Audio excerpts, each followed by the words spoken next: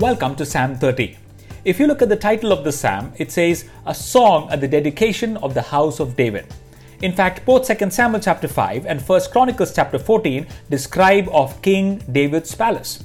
So here is King David singing a song of praise to the Lord, acknowledging God for his provision and his never failing help at this grand occasion. But here is the interesting thing. There is not a word of palace mentioned in any of the psalm here.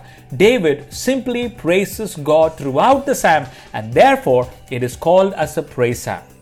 Verse 1, David gives thanks to the Lord. He says, I will extol you, O Lord, for you have lifted me up and have not let my foes rejoice over me. Now it's worth noting that at the dedication of his own palace, David did not extol himself. Rather, he extols the Lord.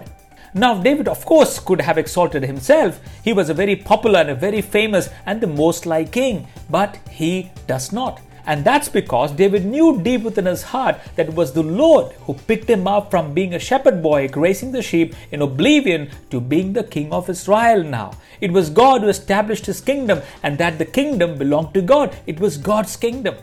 David knew God did not lift him up for his sake, but the sake of his people, and David was only a conduit in the hands of God. David knew that his security and his status were but the work of God. And he says, I will extol you, O Lord, for you have lifted me up.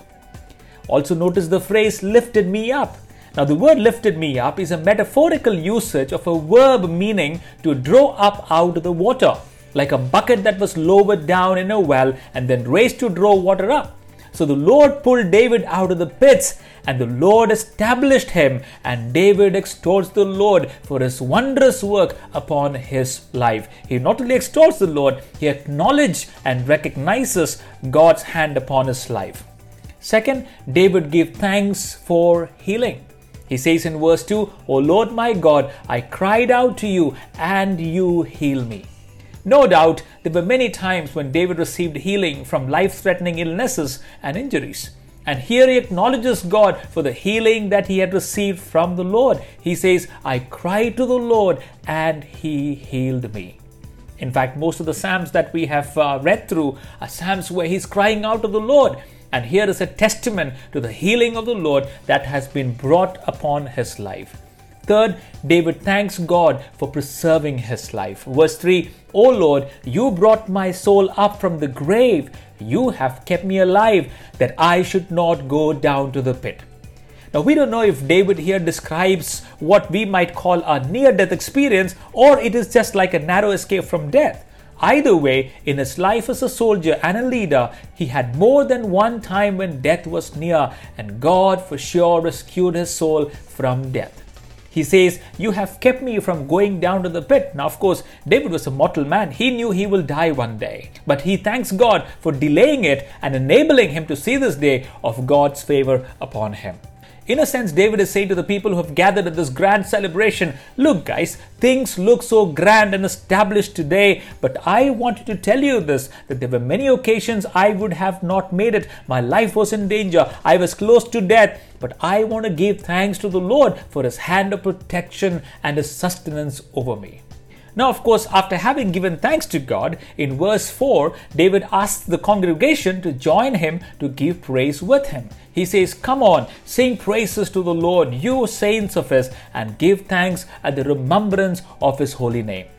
Now, from verse 5 onwards, it gets very interesting. Here, David mentions about what he has learned of the character of God as he has gone through suffering and his crying and his pain. First, he says, I've learned that God's anger is but for a moment, but his favor is for a lifetime. God's anger is but for a moment, but his favor is for a lifetime. Now, from a New Testament perspective, we know that God's grace abides with us forever because of the finished work of Jesus Christ on the cross. In fact, Jesus in two instances made it very clear that our sufferings are not necessarily a consequence of sin. So God is a God of grace. What our revelation that is for us, right? Our God, the God we serve, is a God of grace. Second, he says, I've learned that weeping is but for a night, but joy comes in the morning. Weeping is but for a night, but joy comes in the morning. Yes, there may be times when God might seem silent and distant, and one may experience many tossing and sleepless nights, but God fills us with His joy in the morning. So God is a God of hope. Our God is a God of hope. In fact, in Jesus Christ, we have been promised a life in abundance, not just life on planet Earth, but life with Him in eternity, a life full of hope in the Lord Jesus Christ. Third, David says, I have learned that God forgives our sins. That God forgives our sins. When David humbled himself before God and begged for mercy, God heals him and forgives his sin. And in Jesus Christ today, all our sins are washed away and we stand righteous before God our Father. For God is a forgiving God. And fourth, David says, I've learned to wait patiently upon the Lord. I have learned to wait patiently upon the Lord. So no matter how dark the night, no matter how heavy your heart is, one day you will have a song in your heart, for God blesses those who wait patiently on Him. So God's delays are not His denials. He rewardeth those who wait on Him.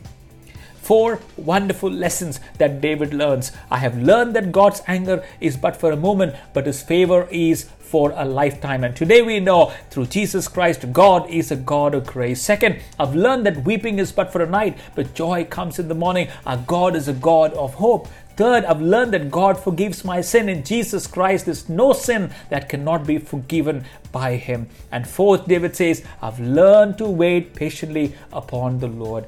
Shall we pray together? Heavenly Father, thank You for the many times You have restored my health and strength and put me back on track to live this glorious life that You've given me, for which I am so grateful. Thank You for the reminder that no matter what difficulty and pain I may go through in this life, that weeping will be replaced with laughter and pain with joy because of the finished work of Christ on the cross. I also pray that as David patiently waited on You, may I wait on You, dear Lord. Also help me to praise You all the days of my life, as David did even at the dedication of his palace. He praised You and gave You thanks. And may my life be a life that is grateful and full of thanksgiving. And this I ask in Jesus' name. Amen.